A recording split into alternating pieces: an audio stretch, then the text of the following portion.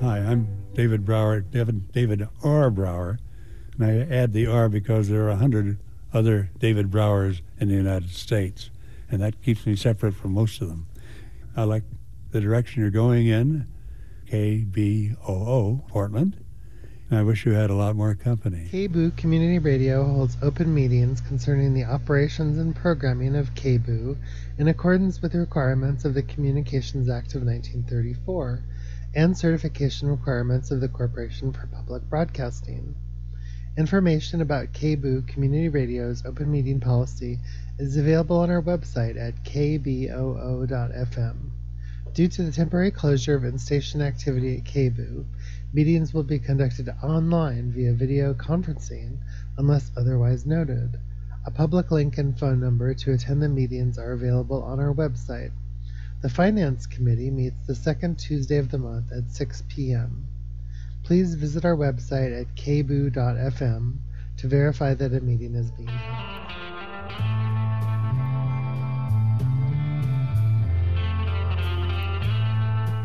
The following program was made possible in part by a major grant from the National Endowment for the Humanities, exploring the human endeavor.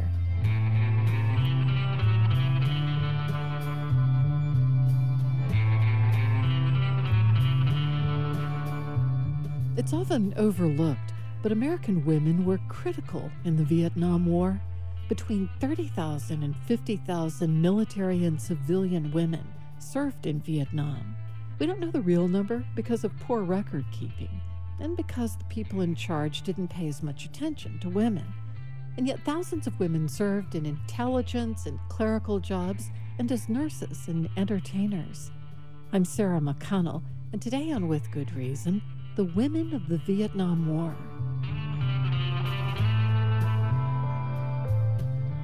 In the 1960s, the war was still a pretty strange place to find an American woman.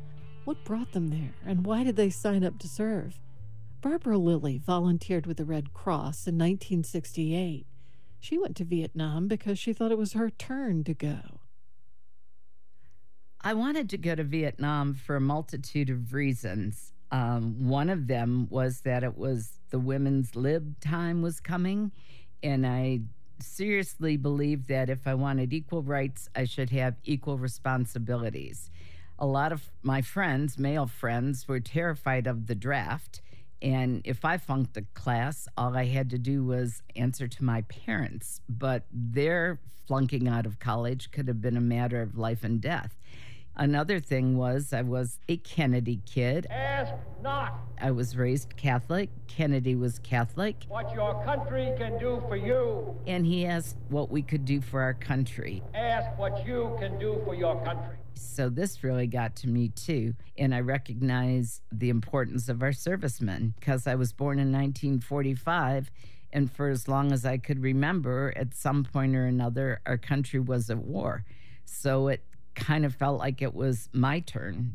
Vietnam actually was my first time living away from home, so when I took a bite, I took a really big bite. Ann Kelsey, a librarian who joined the Army's Special Services, saw Vietnam as a chance for adventure. So when those recruiters came to the library school and I found out there was a library program in Vietnam, I just couldn't wait to volunteer. The Special Services people were anxious to inform me that no Special Services person had died from hostile fire. They had only died in plane crashes and vehicle accidents. So I said, yeah, okay, that's fine. I know that seems incomprehensible, but the idea that I might be injured or killed, I never even thought about it. And then there was Jane McCarthy. She was in nursing school in Boston in 1967, and she had another reason she enlisted. I was coming home every 6 months for a funeral for one of my friends because 68, 69 was just a horrible time of the war when so many were dying.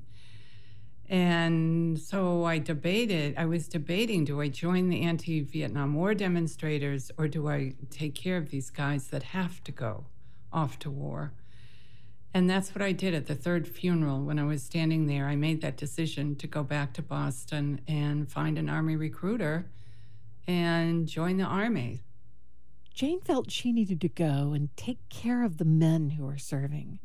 But she also saw another opportunity. Her parents had forbidden her from going to college. Instead, she was sent to nursing school. And then Jane's father expected her to move back to the small town where she grew up, to get married and start a family. The Army for Jane was a way out. I knew in the back of my mind that with the GI Bill that I could then put myself through college after I did these 2 years in the Army. And this was my way out, to tell you the truth. So one by one, each of these women signed up to do her part. They suited up in camouflage and headed to base camp. Well, that's not exactly how it went. When we picture men in Vietnam or any war we see, combat boots, helmets, fatigues. But for the women, things were different, and many were not appropriately outfitted for the setting. Yeah, the uniforms were really contentious, both for Women's Army Corps and for the Red Cross. This is Heather Stir, author of Beyond Combat, Women and Gender in the Vietnam War Era.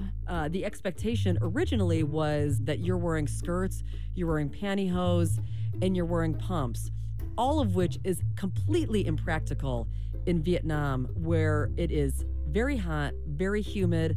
You're walking through dusty, muddy, dirty conditions. Women would walk out in their dress uniforms, and a helicopter would come into land and blow up not only dust, but blow up their skirts. And so they're, you had to get used to kind of holding your skirt down if you walk out, because you never know if a helicopter is going to be landing. So all of these is really impractical expectations that were placed on women's appearance. Barbara Lilly remembers getting on and off those choppers while trying to remain ladylike in what she calls her bulletproof blues, short powder blue dresses issued by the Red Cross. Meanwhile, Karen Johnson, an Army Command Information Officer, an editor of the Stars and Stripes, and the only woman in her unit ever, had a different experience. I asked the question when I was issued 5 pair of men's boxer shorts what I was supposed to do with those, and they told me I could use them to shine my boots. I might add that no one shined their boots in Vietnam because we didn't want the other side to see us coming. Who had time to worry about what you look like? Karen remembers long hours flying around the country to distribute almost 1 million newspapers per week. It was dangerous work. I did have some fingernail polish shipped over to the States and did my own nails and toenails so that if I came home with a toe tag, at least my toenails were painted with my toe tag on it. And Kelsey, the librarian, also cared more about function over form, and she quickly shed many of her uniform accessories for something more practical. The heels got lost practically the week I arrived, and everybody wore sneakers.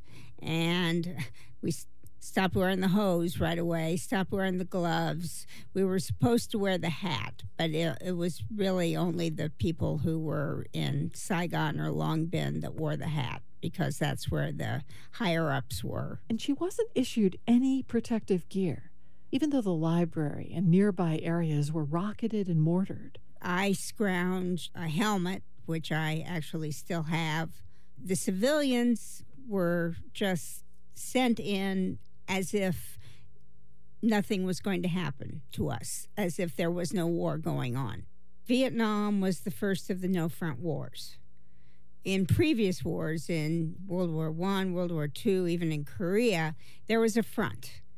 And if you were behind the lines, you were much less likely to have combat action around you. In Vietnam, that wasn't the case. They warned us when we were in cabs in Saigon to be careful to keep the windows rolled up so that no one threw a grenade into the vehicle.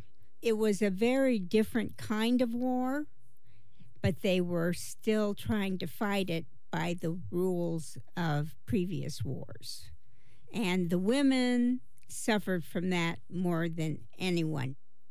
Nurses and even donut dollies were issued flak jackets and helmets for protection when necessary, but there seemed to be a strong idea that women serving in Vietnam should dress just like women at home.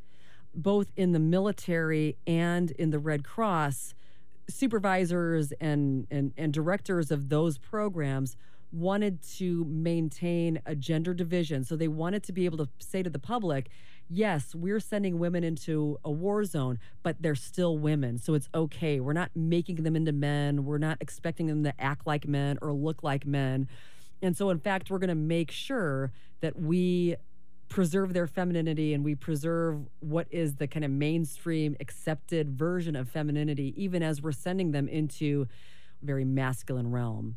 And also then the notion that, oh my gosh, women could die here too. So that completely throws a wrench into the whole idea that we as men are here protecting women back home. So I think there probably was some kind of psychological impetus there to keep women looking conventionally feminine, even though they were in places that could be mortared and were mortared.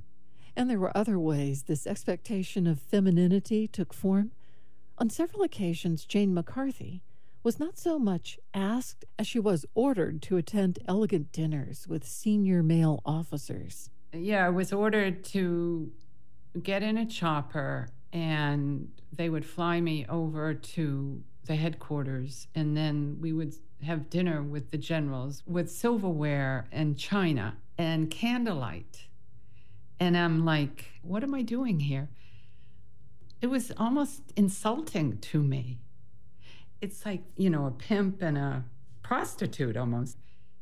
Jane didn't think fancy dinners were part of her job description, but her commanding officers disagreed. It was more that I was ordered over there as a woman. It was like they took me out of the nurse's role and put me in the woman thing. Said, okay, go be a woman and flirt with the generals for a while. No, it made me really mad. I couldn't say to the chief nurse, no, I'm not going to go have dinner with some general. You took orders. After I've heard nurses talk about that they didn't feel safe over there with the men and stuff. And I didn't feel that anyone attacked me physically in any way. And at the same time, I had to protect myself. I had to be aware and get myself out of there. That's how I felt. That happened for nurses, that happened for Women's Army Corps personnel, and that happened for donut dollies. That there was kind of an expectation that you would be available to go to the officers' parties, to go on a date with an officer.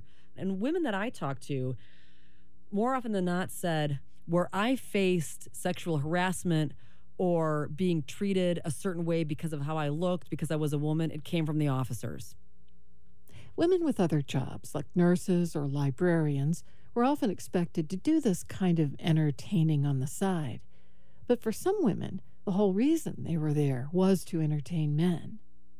That was exactly the point of the Red Cross program that's called the Supplemental Recreational Activities Overseas Program, or Donut Dollies. That's a reference back to World War I and World War II, when the Red Cross sent women volunteers to serve coffee and donuts to American servicemen. They said you are meant to be a touch of home, and that's what the women were told in their training session. So you're meant to be a touch of home, a reminder to soldiers of their wives, their girlfriends, their mothers, their sisters, kind of the American girl next door.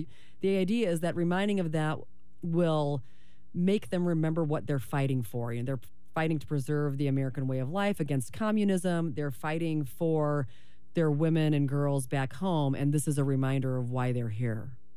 If I could think of something that united all of the women that I've interviewed, whether they're nurses, Women's Army Corps, donut dollies, it is that desire to at least delay marriage and family. So it really is an interesting tension there in terms of who the women were who went over there and how they were recruited, and then what they were meant to symbolize. Donut dollies played games, served snacks, and offered to listen or a shoulder to lean on. It sounds lighthearted and fun, but it involved long days and emotional encounters. Here's Barbara Lilly again, talking about a night when she, as a donut dolly, was supposed to serve dinner to a large group of soldiers, but something went terribly wrong. There was a group of 80 that went out, and there were only 30 that came back. The rest had either been killed or wounded. And our Jeep got there too late for dinner, but we were able to take them ice cream. So there was one young guy I can remember. He was sitting with his back to the tree, and he just had tears streaming down his face. Excuse me. And gradually, we just kind of eased over to him. And the magic question for every GI we saw was, "Hey, where are you from?" So we got him talking, and, he wasn't fine, but he wasn't just staring off into space crying. And for years, I could still see his face. And even now, I have a vision of exactly how it looked. They felt, I think, forgotten sometimes. And when this young woman shows up who doesn't have to be there, they're like, wow, maybe I am important to someone. Ann Kelsey describes what it was like to be the touch of home for these men in the face of such tragedy. Regardless of what was going on, whether we were being attacked, whether somebody we knew had just been killed, you can't break down. You can't cry. You can't get upset. You can't get angry. You're always on, positive and smiling and perky, and that takes a toll after a while. So American women were in Vietnam in service to their country and in service to the men fighting there, whether to boost their spirits as a donut dolly or their physical well-being as a nurse. The women took care of soldiers. But Heather Sturr points out there was no mechanism for those women to be taken care of. So it was recognized men can get PTSD, but not generally talked about or understood that the nurses could be going through the same thing in their own way. Yes, that's exactly right. That just wasn't talked about. I think the idea was that fighting on the front lines and seeing your friends be killed in front of you, narrowly escaping death yourself, that's what causes PTSD. But it wasn't recognized that having to be reassuring if a unit is being brought in, men on stretchers, they've got to get to work and they've got to be assuring the men that they're taking care of, that they're going to be okay. Meanwhile, in their own minds and in their own hearts, they're trying to figure out how they process all of these young men, teenage men in some cases, being brought in, dying in their arms or dying on their tables or knowing that they're not going to be able to see again or walk again. It wasn't discussed that this too causes PTSD. We didn't talk about it, which wasn't normal, because as a nurse, you talk about your patients. You have patient conferences to talk about patients. And in Vietnam, we did not talk about our patients. We didn't talk about how many patients we put in body bags today. We didn't do that. And I remember thinking, I'm going to pay a price for this someday. Jane McCarthy left Vietnam after completing her commitment with the Army Nurse Corps. She took a 26-hour flight, squeezed her swollen feet back into her high heels, signed some paperwork, and then a military rep handed her a few $1,000s and told her, "You're out of the Army now, you can go home." And that was that. Her tour of duty was over. But I remember looking around at everybody else in civilian clothes and just hustle-bustling around like there was no war going on at all, and just crying, like, I don't understand, what is, just crying. And I remember getting home and sitting on the back step with my father, and he didn't know what to do, and he just yelled to my mother, what she needs is a good meal. And so I remember thinking, oh my, they don't understand. They haven't got it. I mean, I didn't even understand. How could I expect them to understand? And I often say, coming home was harder than going to Vietnam, and going was pretty difficult.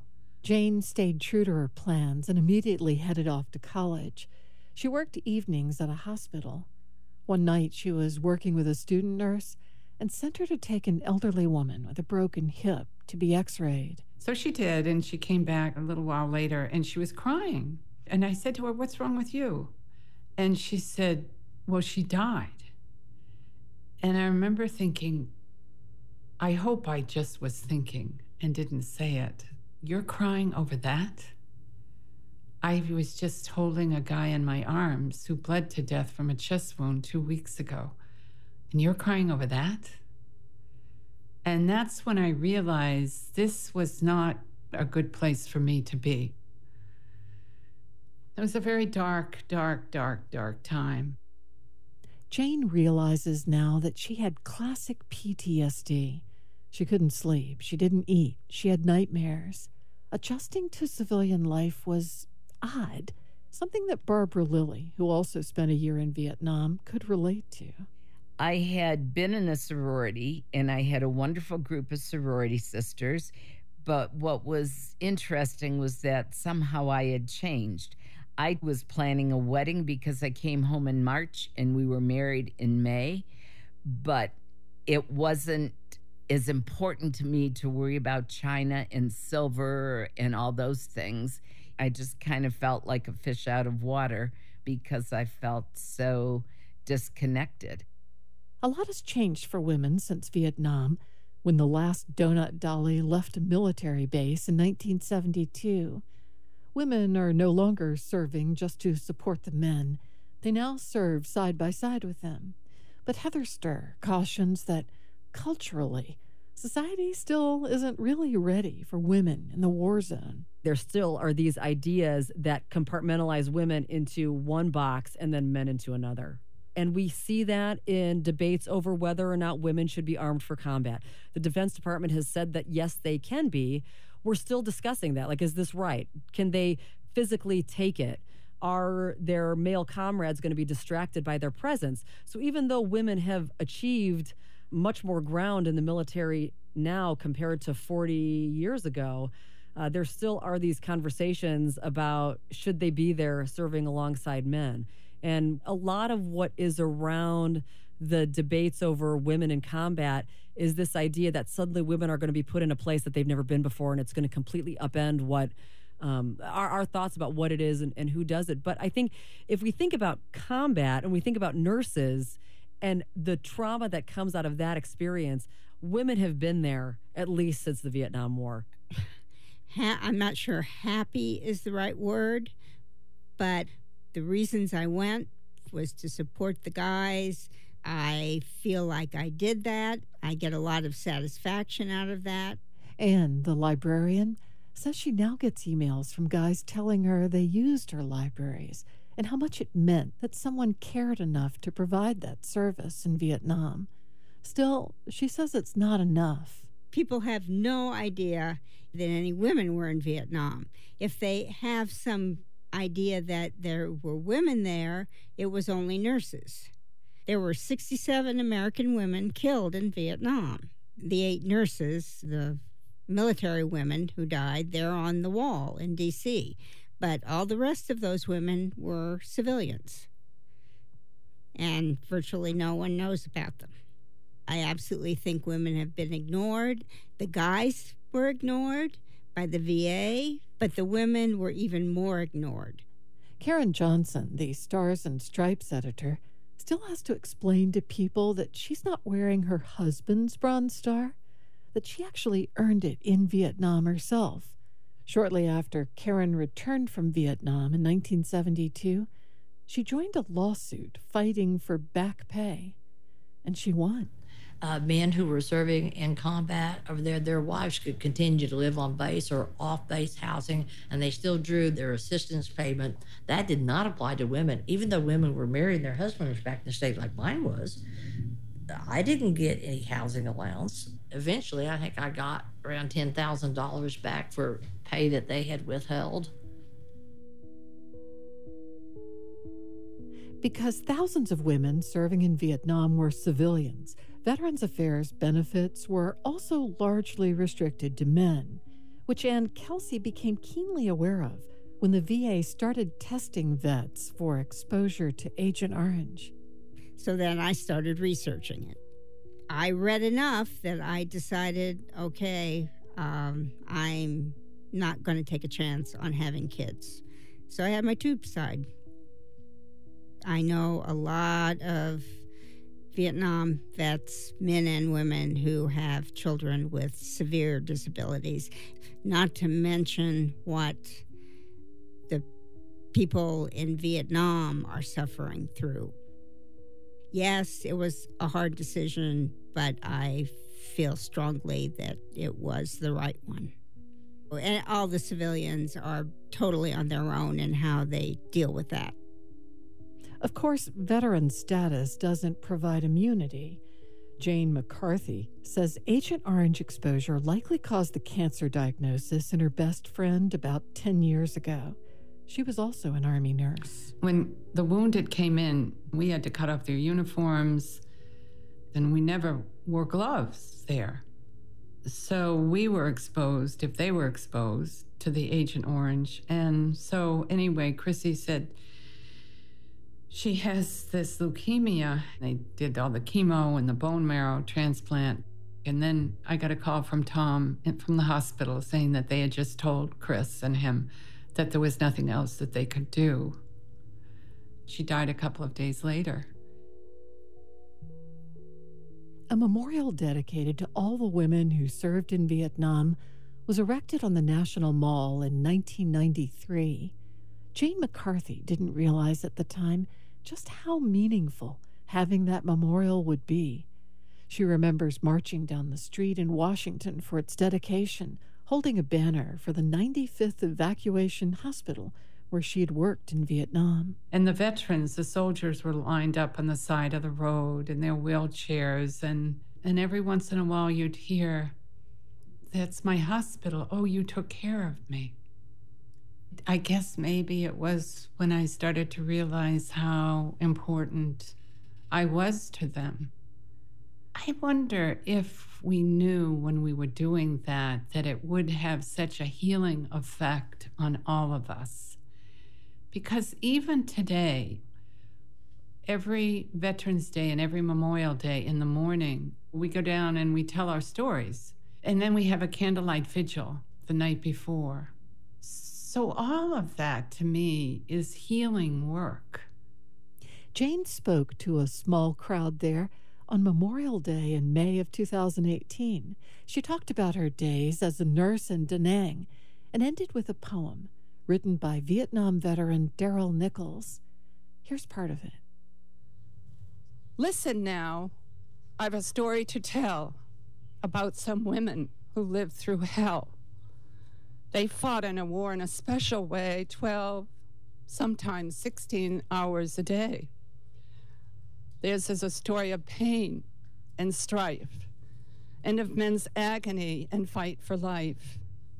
She will tell you stories of blood and pain that in her mind will always remain. How many hands in the night did she hold while a young voice cried out, "I'm so cold"? How many faces does she still see like the memories we have, both you and me? Let us not forget the stories they tell, for they were our sisters who lived through hell. Thank you.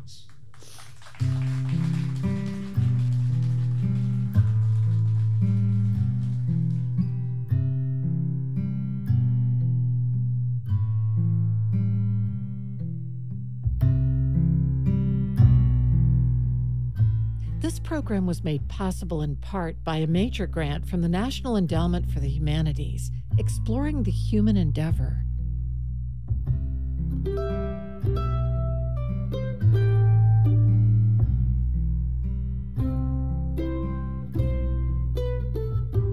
This is With Good Reason. We'll be right back.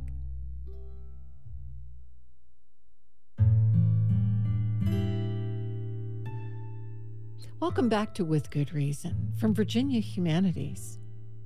Thousands of women did their part in Vietnam, but thousands more back home were also deeply affected by the war. The wives and girlfriends of the men who fought lived with